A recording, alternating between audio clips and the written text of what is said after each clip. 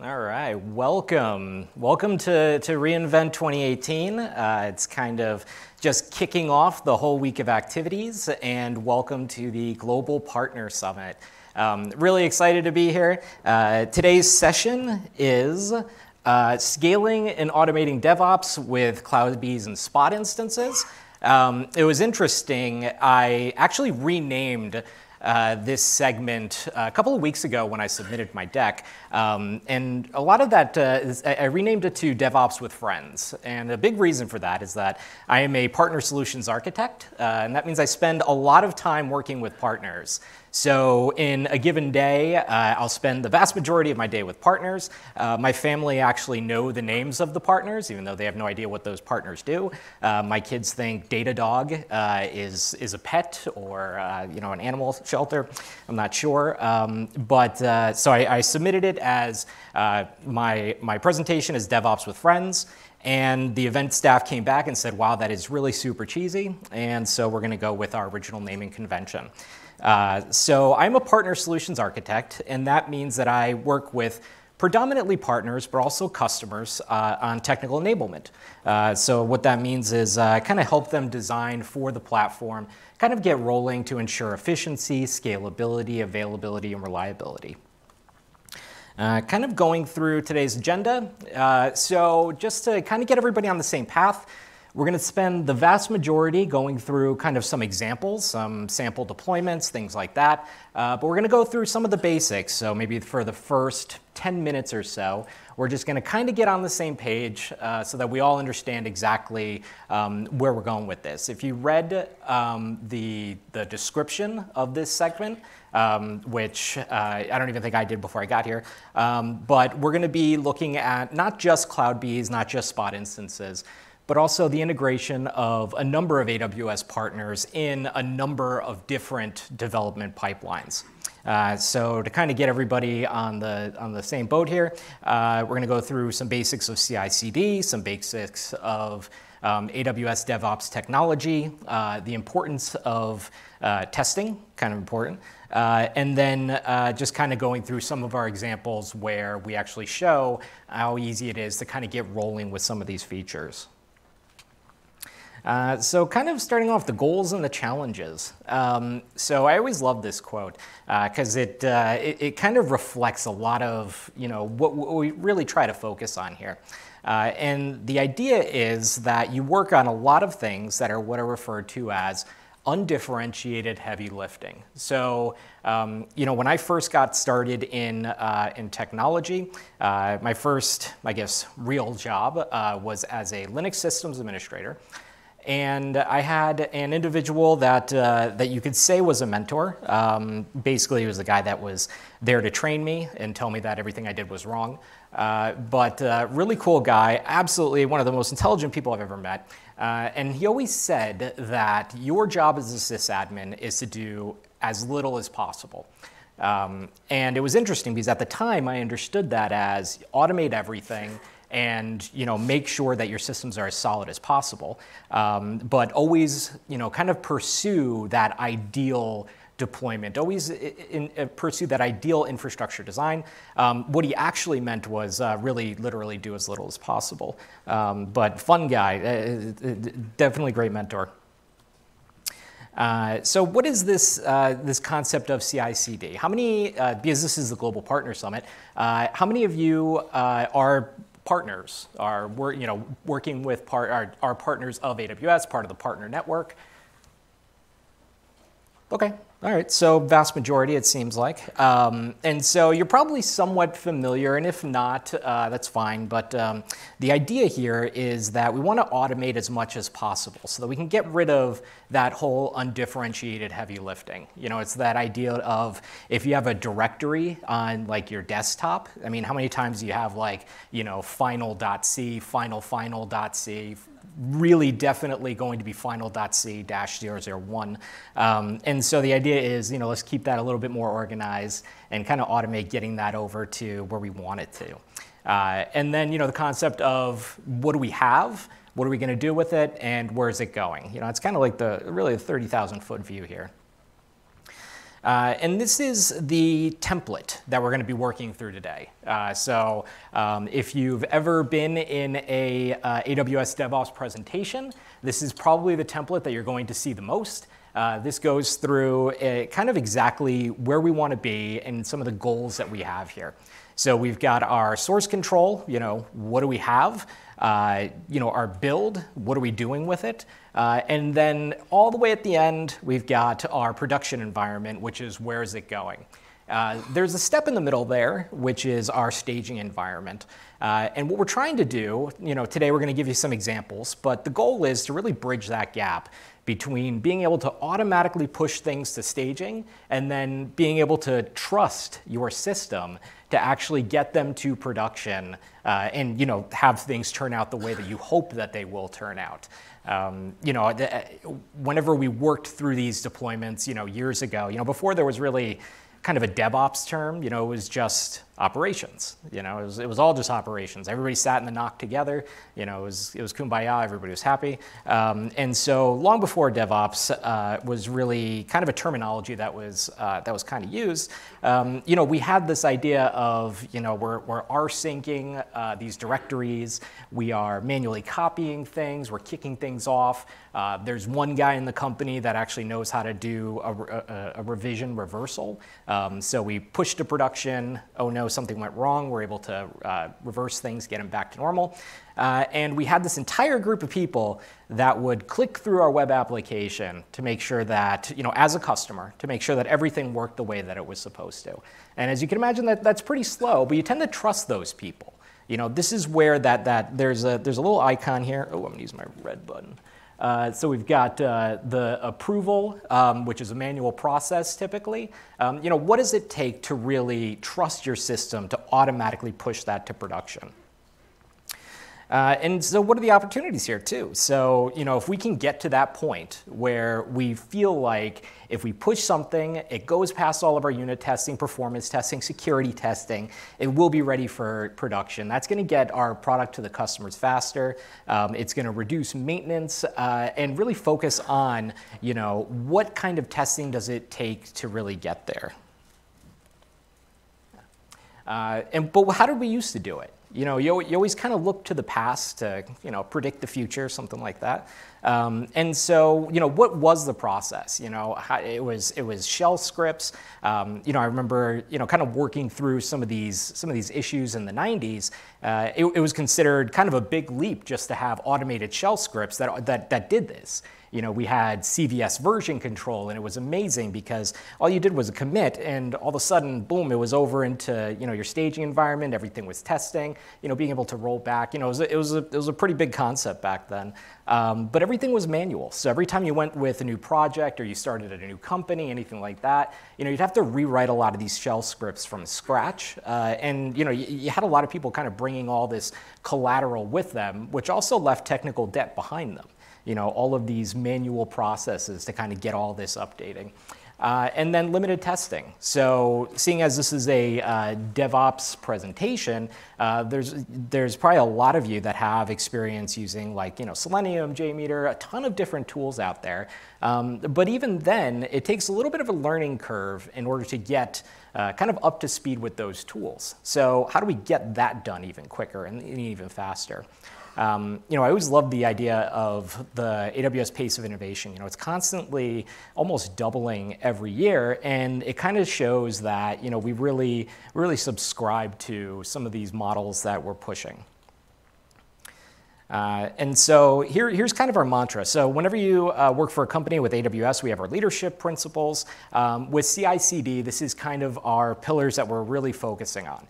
So everything that we're doing should have a basis in, improved collaboration, the rapid delivery of these products and features, the reliability of the system, as well as the processes and pipelines that get that system out there. Obviously, security, pretty important. It's job zero at AWS. The ability to scale and the speed of both deployment and the application and getting those products out. So we're not actually going to be demoing CodeStar today. It's just something I wanted to do a quick call out to. When we're working on, what I hear a lot is, I'm just doing a small project, I'm just going to push it up, and I'm probably not going to have to update it. So there's really no need for a pipeline or anything, and it takes a while to deploy a pipeline. You get a lot of these little pieces of feedback, but I would encourage you to just give CodeStar a shot. It's pretty cool. I recently switched over completely to using the Cloud9 IDE. It's been a lot of fun. It comes with a dark theme. Pretty excited about that. And so all of these components are kind of built into CodeStar. So if you want to deploy, let's say, a serverless application, you have a lot of the tools already built in, a lot of those pipeline features already built in. So it just kind of gets you up to speed a little bit quicker. And so I just thought it was pretty interesting. But overall, here we have our services that we're going to be looking at today. So for version control, just for simplicity's sake, in all of the examples, we're going to be using CodeCommit. Obviously, there's a lot of different examples. During last reInvent and reInvents previously, I would always use GitHub. But this year, you can use S3. You can use a ton of different things. Just for kind of that simplicity, we're going to stick with CodeCommit for today.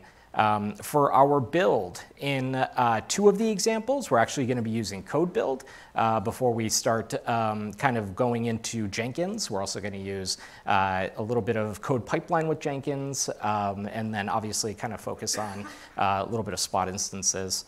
But then third-party tooling. So, remember how I talked about how are we testing these applications to make sure that they're, kind of ready for prime time? What does that look like? It's, in order to get these tests into the system, how hard is that to configure? And that's something I'm really excited about because it is just built into a lot of these processes. And so we'll be showcasing that. And then what does production look like? So this is a placeholder here. Our production environments today are going to be Elastic Beanstalk for one, Code Deploy for another, Lambda API Gateway for another, and then ECS for our Jenkins example. And then we're using Code Pipeline to enable this orchestration. Once again, obviously we can use Jenkins for this approach. This is for the continuity of the examples, just to try to make things not overly complicated when we're switching between one and the other. And then, once again, my call out to CodeStar. It's pretty fun. It's super easy. When we look at a lot of the technology partners, so if you Google AWS DevOps competency, you're going to get a lot of the AWS DevOps competency partners. These are partners that I spend probably just as much time with as I do my family. And so they put together a lot of really cool solutions. I've got blog posts with, actually me and just about everybody else in my group has blog posts with just about all these partners. These are the partners that we did not highlight in the example today, and it is purely because of lack of time. There's only so much you can do in an hour.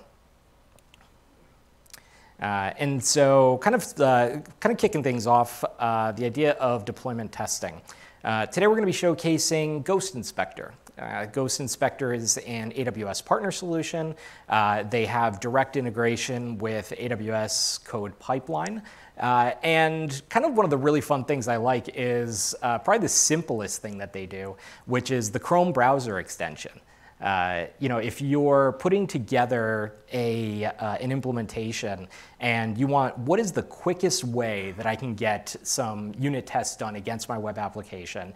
Let's say I have an individual that is not technical. Like, let's say I have that person in QA that is used to just, clicking on a website, entering some information, validating forms, the typical QA type of responsibilities where you're making sure that, the blue graphic is indeed blue. How easy is it for them to be able to create a unit test, to be able to offload some of these responsibilities that have been sitting with, a lot of the DevOps individuals, the engineers, the developers.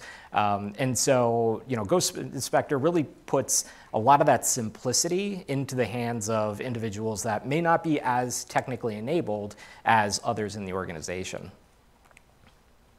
And then we're going to go through some load testing. So the examples that we'll be using today in the demos are RunScope and BlazeMeter.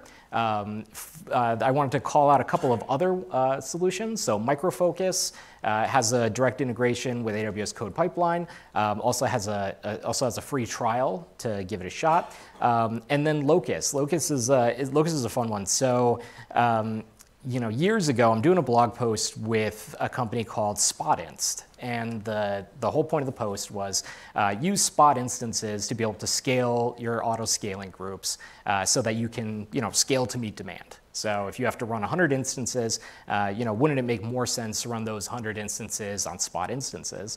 And so at the time that I did the blog post, I needed a load generator. At the time, the Chicago Tribune had a project that they open sourced called Bees with Machine Guns. And it's kind of been serving me for years now, and so I didn't bother to look at anything new. And the DevOps group here, probably last year, said, you should really check out Locust, and it was really great. So if you're looking for an open source tool, this is the recommendation that I got from the engineers. It deploys quite well with ECS, and it's really scalable, and really important is kind of free to use. So that's kind of a fun example. And so we'll be starting off with from the most basic examples that we can think of. So today we're setting up a web application first, and we're going to be deploying it to AWS instances. Just like whether you're running your build server or you're running your web servers or your database servers, we always want to make sure that we're running things as efficiently as possible. So if you're running a Jenkins instance and you need to, as we'll show in some of the examples, it's only around to build a couple of things. You probably don't want to be paying on-demand prices because you're paying a premium for a system that you're only using sporadically. At the same time, if you have that main orchestration server that you always want to be available, you want to make sure that you're running it as a reserved instance because it's not going anywhere. It always should be around, and you want to make sure that it's around. At the same time, there's been some new additions to EC2 Spot capability. We're going to be going through the deployment and utilization of EC2 Spot Fleet, but there's a lot of really other cool examples, like the ability to say, I want a Spot instance, and I definitely want it to be around for an hour or for a half hour, so that even if you're outbid, you don't lose access to that instance. And so for our simple example here that we're starting off with first, we're going to be using code commit as the source code. We're going to go through what the build definition looks like. Code build is going to build this one. And then we're going to be sending output artifacts at first to Elastic Beanstalk, and then we're going to be sending them in the second simple example over to code deploy to go to EC2.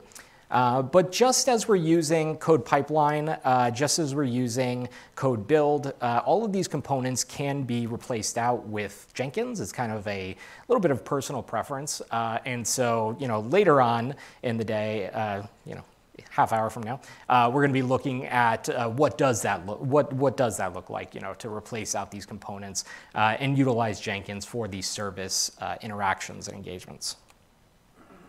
All right, so let's see.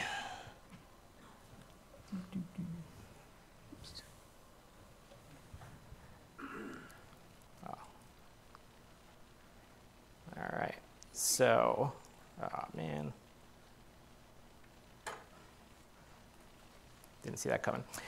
So today we're working with a company called Unicorn Rentals. They are the 16th largest provider of mythical creatures in the Western US.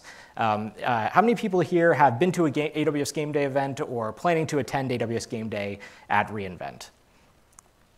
All right, we got one. We got one. All right, thank you, sir, because it would have been awkward to have zero. So I'm responsible for the AWS Game Day program, and Unicorn Rentals is the company that we use for all of our events. So in today's example, this is the Unicorn Rentals reservation lookup application. So the idea is when you rent a Unicorn, you get a confirmation code. You want to be able to have a website where you plug that confirmation code in and you get the Unicorn access code. So when your Unicorn arrives at your house, you whisper this code in its ear and it follows you around wherever you go. So this is what we're going to be replicating throughout our examples. So starting off, how do we create this pipeline from the very beginning? So we're going to create an AWS code pipeline. Kind of fun, I decided to record this at the last minute since typically these things tend to break. So hopefully this works. So we're creating a brand new pipeline. As we kind of said, we're going to be standardizing on code commit for these examples. And I have a repository set up for each of these. So the repository for this example is DevOps Beanstalk. I'm committing everything to master, and we're going to be using CloudWatch events to kick off the build process rather than having code pipeline constantly pull code commit for this information. We're going to be using code build for the build environment, and so we're going to be creating a new code build process here. As you can see, it's built directly in. You just click on create a new one. We're just going to name it. We're going to provide some really basic information, but the instructions for how to build are actually in the repository already. So everything is going to be built using Linux it's actually a Golang binary that gets deployed. So we're going to specify Golang as the environment. There's only one option for versions. And this is not going to be a Docker container, so we're just going to create a standard Golang build environment so that it compiles the single binary and it's able to deploy to our Beanstalk environment. By default, it'll be the buildspec.yml that exists within your repository, but you can set that to whatever you want. So if you want to name it something else, just put the file name in there. Otherwise, just like Jenkins, you could put all of those run instructions directly into code build manually. Here, we're going to be deploying this example to Elastic Beanstalk. We already have our environment identified here, so we're just going to pull up what's already built in. I don't think anybody wanted to see me build a new Beanstalk environment. So our Beanstalk environment is a Unicorn app, and so boom, we create the pipeline. And so now this pipeline is created in Code Pipeline. As its first responsibility, it's going to go through, it's going to build everything, and just run through that pipeline to make sure that everything kind of deploys properly. So it's doing the pull from source. But what we don't have here is the actual testing components. So, kind of this follow the bouncing ball approach gives us a really basic implementation of what a pipeline should be. So now we want to add some of these test components. And so one of the things we mentioned is the fact that this is built directly into Code Pipeline, a lot of those partner solutions. So here, real simple, we're going to add a stage. Once again, it's almost like a follow the bouncing ball. We're going to do first that Ghost Inspector engagement, and that's just going to make sure that when we deploy our application, does it work? Does it work as intended? So this is going to do things like, when you pull up the website, does it contain the text that it's supposed to? When you submit values, do you get returned information like you're supposed to? And so, this is, and we're going to go through exactly how to create these tests in a second here. But what I want to highlight here is the ease of integration. So we select Ghost Inspector from a drop-down list, click on Connect, and all of our unit testing, all of our pre-created tests are now available for selection. So I've got my Unicorn Beanstalk example, click on Integrate, and then Save, and now we have that test built directly into our pipeline. And as you'll kind of see, it's kind of fun because the creation of the test is so simple with that Chrome app that this whole process to create the test of the application and get it into Code Pipeline, I did this with a pretty slow internet connection, but it's typically like under a minute. It's pretty impressive. I can't think of how to make it kind of any easier at this point, which is a nice change. So now we know we have our test of does the application work at all? So we want to add another test, which is, is the performance where it's supposed to be? Killing me.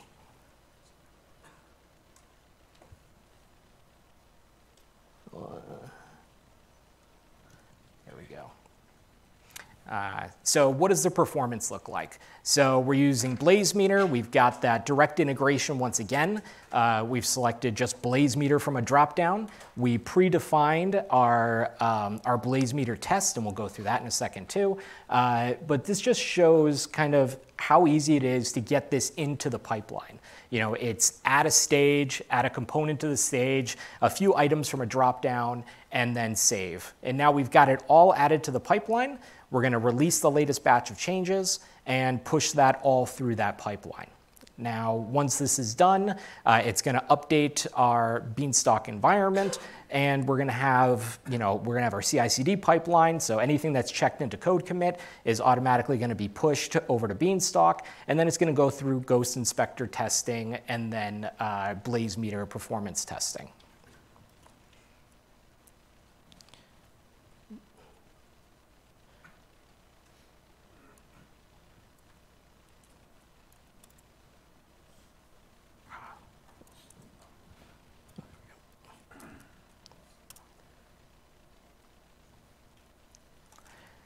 So that's our first super simple example, going over to Beanstalk. We're going through the same process now, except instead of deploying to Beanstalk, we're deploying to AWS Code Deploy.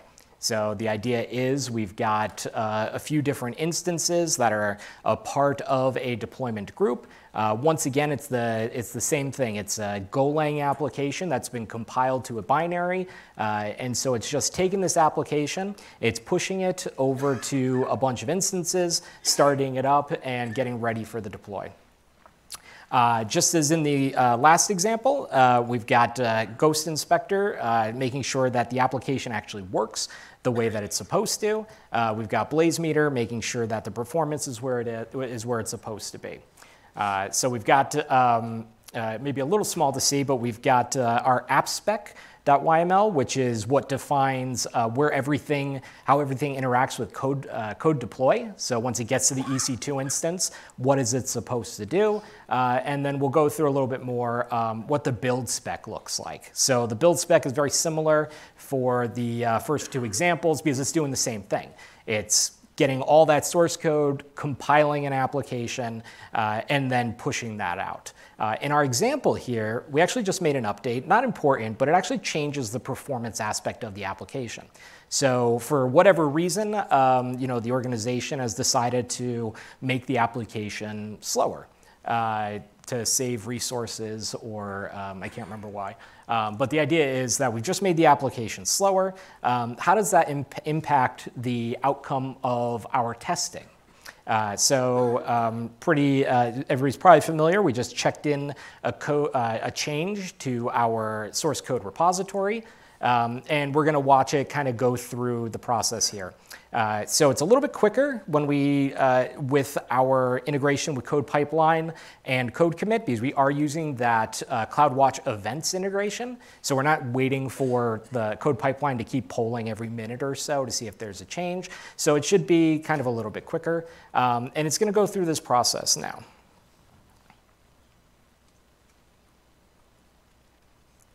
Which is...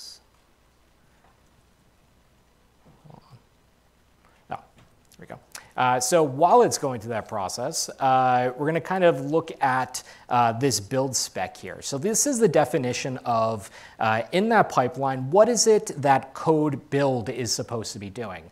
All this is, if you're not familiar with Go, it's just downloading a bunch of libraries to this code build environment. It's running the make command so that it goes through and just compiles all this. For those not familiar with Go, the source code is compiled into a binary, and that binary can be run on like operating systems. So we're compiling for 64-bit Linux, ELF32, and so that binary should be compatible with the other Linux systems that are also, x86, ELF32.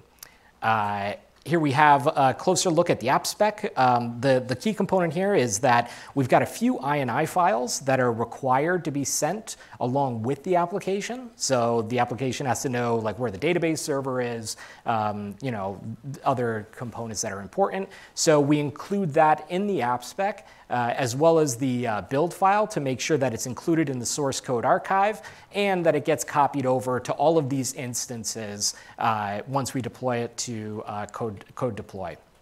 As we're going through, we see that the test for Ghost Inspector has passed, and we have our website. So we're going to look at what is it that the website should do. So we get to our reservations lookup page, and we want to be able to enter a reservation here and then get the results back.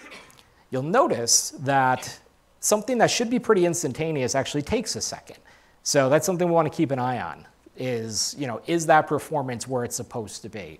I think I sped it up because it actually takes 5 seconds to return this value. And so that's technically a little bit slow. Is that something that our pipeline is going to end up coming across? So here we're gonna showcase the Chrome app for Ghost Inspector. I thought this was pretty nifty. It's really straightforward. So you go to plugins, you install the Ghost Inspector app. You obviously log into Ghost Inspector.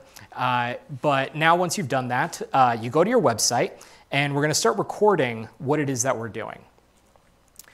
So at the very top, we click on Ghost Inspector, we click on Start Recording, and we're going to be creating a new test. And once again, Ghost Inspector is just, does this work or does it not work the way that we want it to. So the first test that we did is, does the website come up, right? Now we make an assertion. Does the website contain the text that we want it to? Now we record actually clicking on a link. So it records, it'll click on that link, and now if that link works and a new page comes up, does it contain the text associated there? Now we're going to enter our confirmation number. So this is our sample that we're using. This is a production Unicorn customer. So I guess technically it's Unicorn Rentals production data. And so we've entered this customer's confirmation number, and we always, when we're looking up that customer, we always want it to contain that reservation code. So in under 30 seconds, we now have a full test that ensures that the Unicorn Rentals website comes up. Ghost Inspector pulls a screenshot down as well, so that every time it runs through this process, you can actually have a little screenshot that shows you, oh, it also looks good too. You could do a lot of CSS testing as well, but this is the very basic. So this is the question, as we said, does this work at all? So we've done the integration, we've pushed a change through, and we see that Ghost Inspector has come up as a success from that test that we created in our Chrome application. Previously, I guess we're running another one now. Here's the test definition, and it goes through exactly what we anticipated it'll go through. It enters that reservation number, it double checks that the website responds at all, obviously. It does that simulated clicking on those environments, and it makes sure that all that text is there. So that confirmation code that we entered as our example is the confirmation code that it pulled up. And then super important is that Unicorn access code that comes up. That's the most critical piece to make sure that that never changes. So this customer should always get that value. It's pretty nice. We have a static value that we can test against and make sure that the application is definitely working.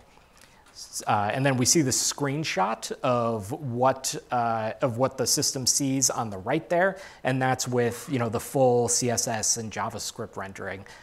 This website is actually it's Bootstrap, so it's nice to actually have that visual representation here. But what about that performance testing? we see that we've only got 5 virtual users that BlazeMeter is testing for. So out of the 5 users that are being tested to hit this application, we've got a performance time, an average response time of 24 seconds. That means that when 5 people hit this website at the same time, it's taking 25 seconds in order to get a response. Interestingly, the leadership at Unicorn Rentals is actually okay with this response rate as long as it's under 30 seconds. And so this test is actually considered passing. We'll see a test that fails, but their magic number is 30 seconds. But as we see from the performance metrics over here, we've got an average response time of 18 seconds initially. We've got some failures, but kind of the fun part here is the overview that you get and a lot of the visual representation of this information as it goes through. So we kind of looked at how, kind of how simple it is to get that integration going with BlazeMeter and our pipeline. And now this information, this data, this report is just made available quite simply, with minimal, with minimal configuration, minimal implementation. We also, here's some JMeter information that might look really familiar to some people in this group.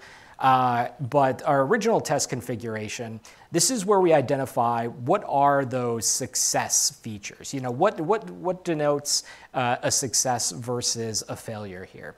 And so some of those values that we set are the maximum response time should not be over 30 seconds. Here we see that it is 22 seconds as our response time, our maximum response time. You should not have any errors. Also, the number of errors should not have, I think it's less than 2 or less than 5%, something like that. But this is how we identify, how we create this test. So BlazeMeter has a bunch of different ways that you can configure a test. You can upload a script, you can upload JMeter, you can upload Selenium scripts, do a bunch of different things to get the scripts updated, or you can use their web interface to define what the test looks like. And this is where we set those failure and success parameters. And so as we saw from this example, we give it a URL, and we're just posting some data over to the API, and that's the test that's taking place. So we have our test defined in BlazeMeter. This one's still running in our current pipeline, but the test is defined so that when it runs through CodePipeline, it hits that test definition, and CodePipeline knows exactly what it's supposed to be testing. So after all this is done, we'll have a success from Ghost Inspector, which says that the application's working, and we'll have a success from BlazeMeter that says not only is it working, but it's within pseudo-acceptable performance parameters.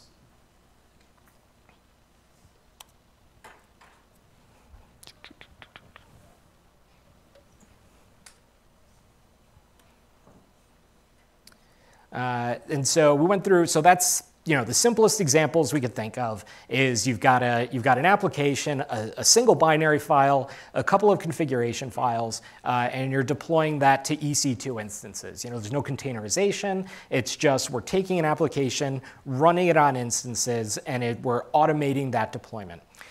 So how do we look at some of the other opportunities here? So the next one is how do we build that exact same application, but we're going to do it serverless, right? So kind of going through some of the services we're going to be using. Technically these are the serverless services, but we're going to be using Lambda, S3. Interestingly, we're not going to be using Dynamo. It's a long story. But we've got our serverless application, which is the idea of infrastructure as code. Everything that's going to be used for this serverless implementation of the application is defined in CloudFormation, as well as some random zip files that we're going to be digging through. And this is what the overview looks like. So we've got CloudFront sitting in front, API Gateway, which is handling our HTTP endpoint. We've got some static content in S3. Lambda is going to be doing the dynamic execution. And then interestingly, 2 weeks ago, the application was written in Dynamo. As I said, we work a lot with our partners. One of my partners asked me to do some performance testing with Lambda and VPC. So in order to do that, kind of two birds, one stone, I switched it over to MariaDB/MySQL with VPC. So the application is now Lambda, connecting to a MySQL, compatible server using VPC.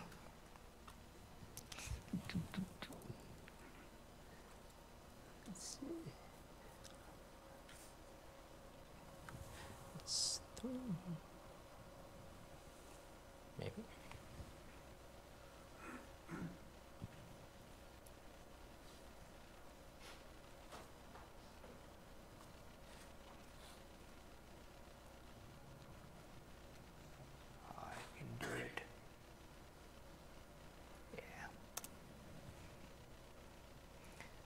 All right, so one of the first things we'll notice is a little bit about the performance aspect. This application, it was a single binary previously. It is now run in serverless. Because we had to refactor the entire, because Unicorn Rentals had to refactor the entire application for serverless, they actually changed some of the performance metrics associated with it. So it's much faster than it used to be in EC2, but that's entirely because they got a new team that came in and redid the source code. So we've got, once again, we've got our Ghost Inspector implementation that is going to be doing our testing. We've run through how it is that we engage with Ghost Inspector.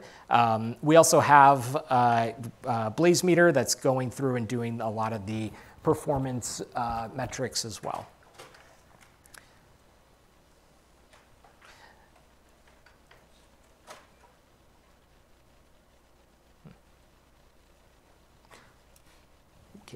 That's actually, so sorry about that, that's actually out of order.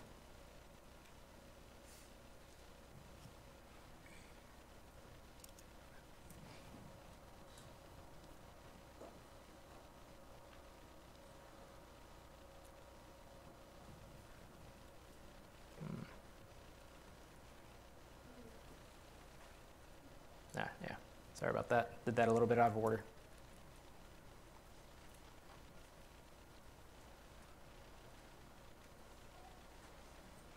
All right, so going through, what does it look like to be serverless here? We've got, so we're using API Gateway in order to create this API endpoint. So we've got our static content that is being hosted in S3. We're using jQuery in order to query our API endpoint. And we're using VPC with Lambda to be able to get the data out of a MySQL compatible server. So the first thing that we're going to do is we need to create our Lambda function.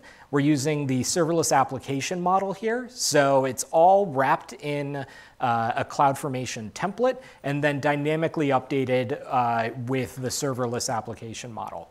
So as you can probably expect, we want to create test cases with each of these steps.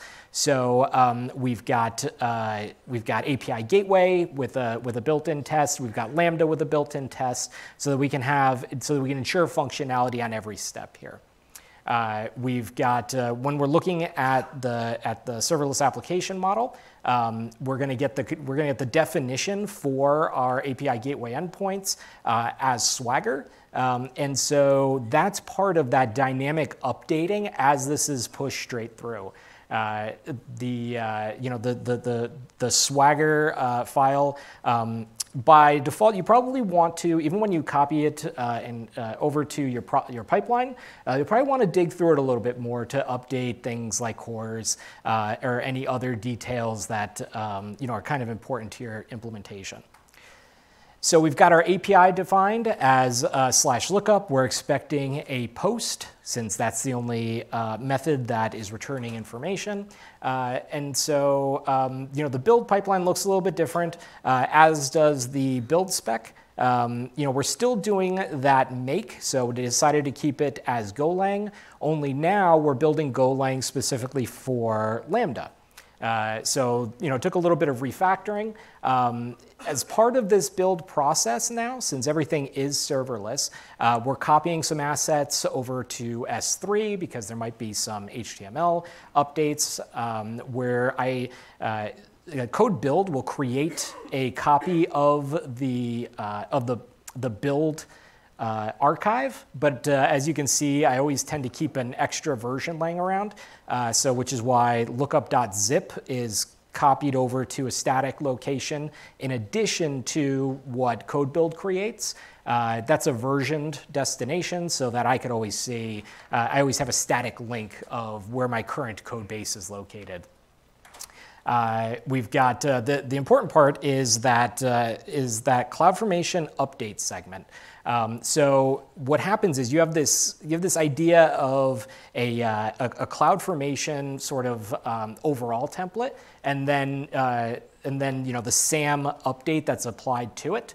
So we have a template that says these are the Lambda functions that are needed, here's the Lambda permissions that are needed, and then as code build goes through and creates these new iterations of the application, it'll actually update that process so that when you create a change set, so in CloudFormation, we have our stack already running. The stack never stops running, it just gets updated. That's done with a change set. Here we have, the difference here is run scope. So run scope is what we're using for our API monitoring. So in the previous examples, everything was done as a single standalone application, single binary. Here we have our API endpoint with HTML separate via static content that then does the pull as needed from that dynamic endpoint.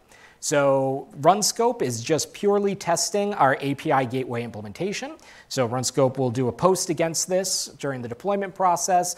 It'll just send JSON data directly to our API gateway endpoint, and it expects a specific JSON result back. With our HTML file that's being hosted statically, this is a jQuery implementation. So that's something that you're going to see for serverless content. You're going to look at a lot at like Angular, React, standard jQuery. But it is this separation between that which is static content and that which is the API. So seeing as we're looking at API, this is a curl representation of pretty much exactly what run scope is going to be doing. So it's just doing a post to our API gateway endpoint, and that is the JSON data that should be returned. So if we mucked anything up during the build, we obviously want this to fail. If it fails, run scope will pick that up. And it's the same thing as adding Ghost Inspector to the process. It's the same thing as adding Blazemeter to the process. Run scope is a drop-down option when we say what test are we going to implement here. So here's some of the details associated with run scope. Have a little bit of performance information, but what we're looking at here is we're using Blazemeter as the emphasis for our performance testing. What we care about with run scope is, does it work and does it resolve in an acceptable amount of time? So we're looking at error rate, very similar to what we're looking at with Ghost Inspector. We're looking at error rate, does it work, and does it work in an acceptable amount of time? So just like before, we're doing a build with code build. The difference here is that when we deploy this application, this is doing a deploy directly to CloudFormation. So it does a call that says, I have an update for everything in CloudFormation. So our API gateway, our Lambda, everything is in CloudFormation right now. We have an update to do. So a change set is created. So there's actually two different steps here. The first is that the change set is submitted to CloudFormation, and the second one is that the change set is executed in CloudFormation. And kind of this is where you get that divide between, do we automate everything, or do we have a manual process that says, I accept the change? So, we've automated everything here, which is that execute change set. In a typical workflow where you don't want to automate that final leg to production, you would make that a manual step where your QA staff says, okay, I accept this change. I don't think it's going to break anything. Execute change set. And then that's how you get that final leg as it goes to production.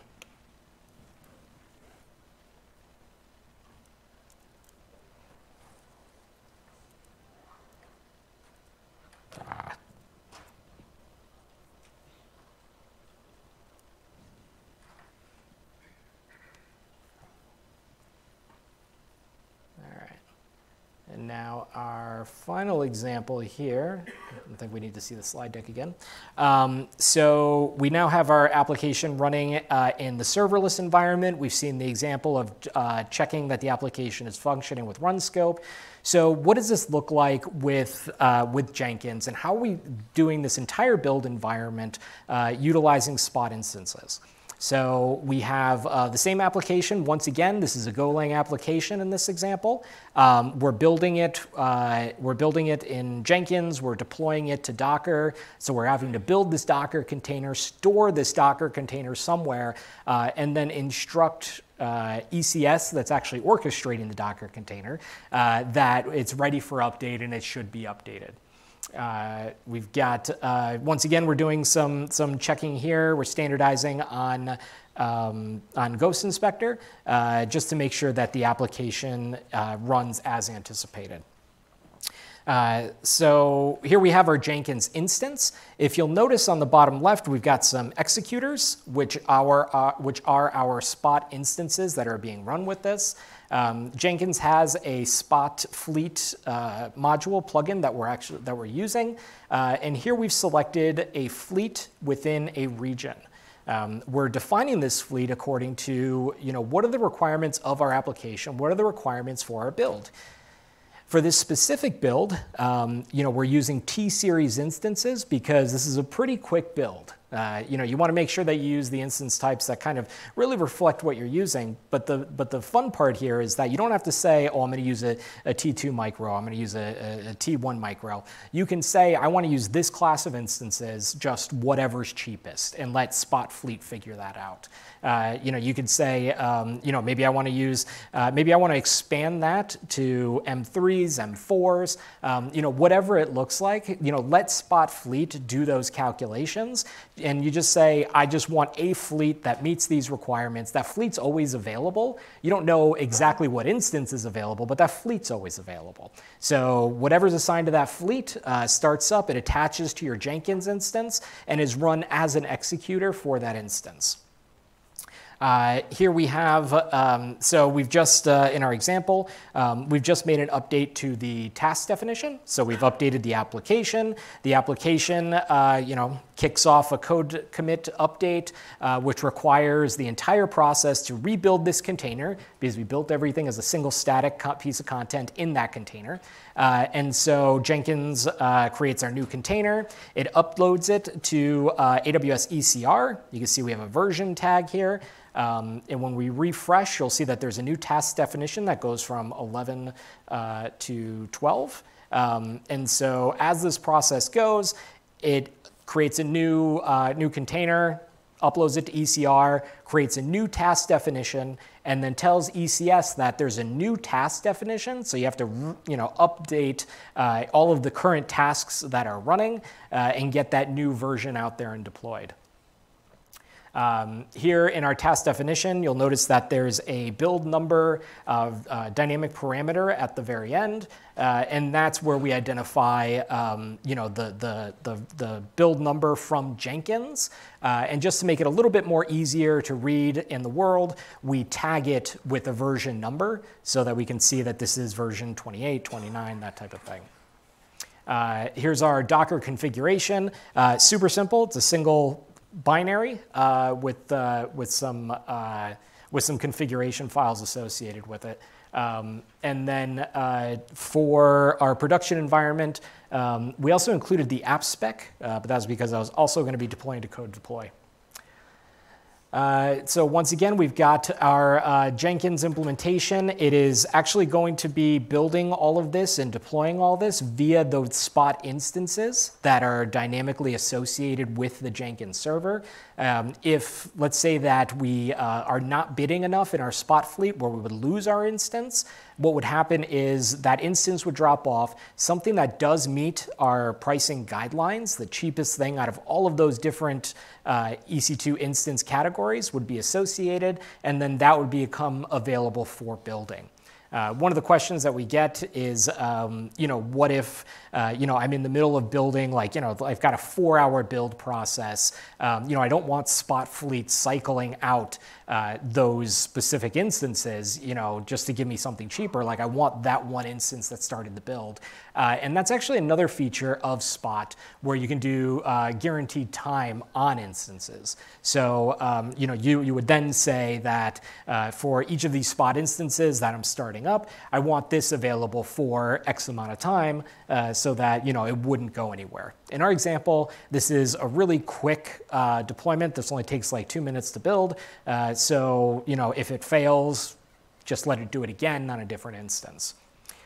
Here we have our build instructions. We're using the Jenkins Golang plugin. We've got our commands here, real simple, pretty much a make all. Download some libraries.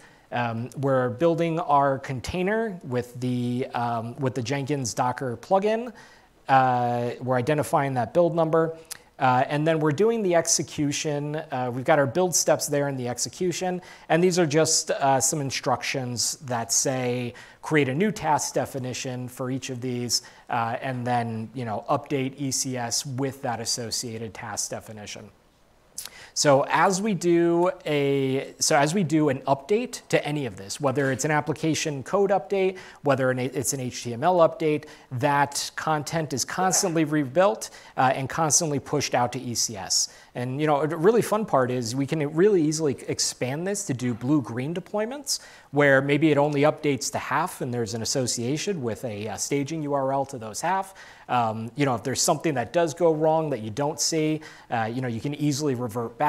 You could do this idea of 50%, 25% deployment strategies. There's a lot of different configuration options associated with that.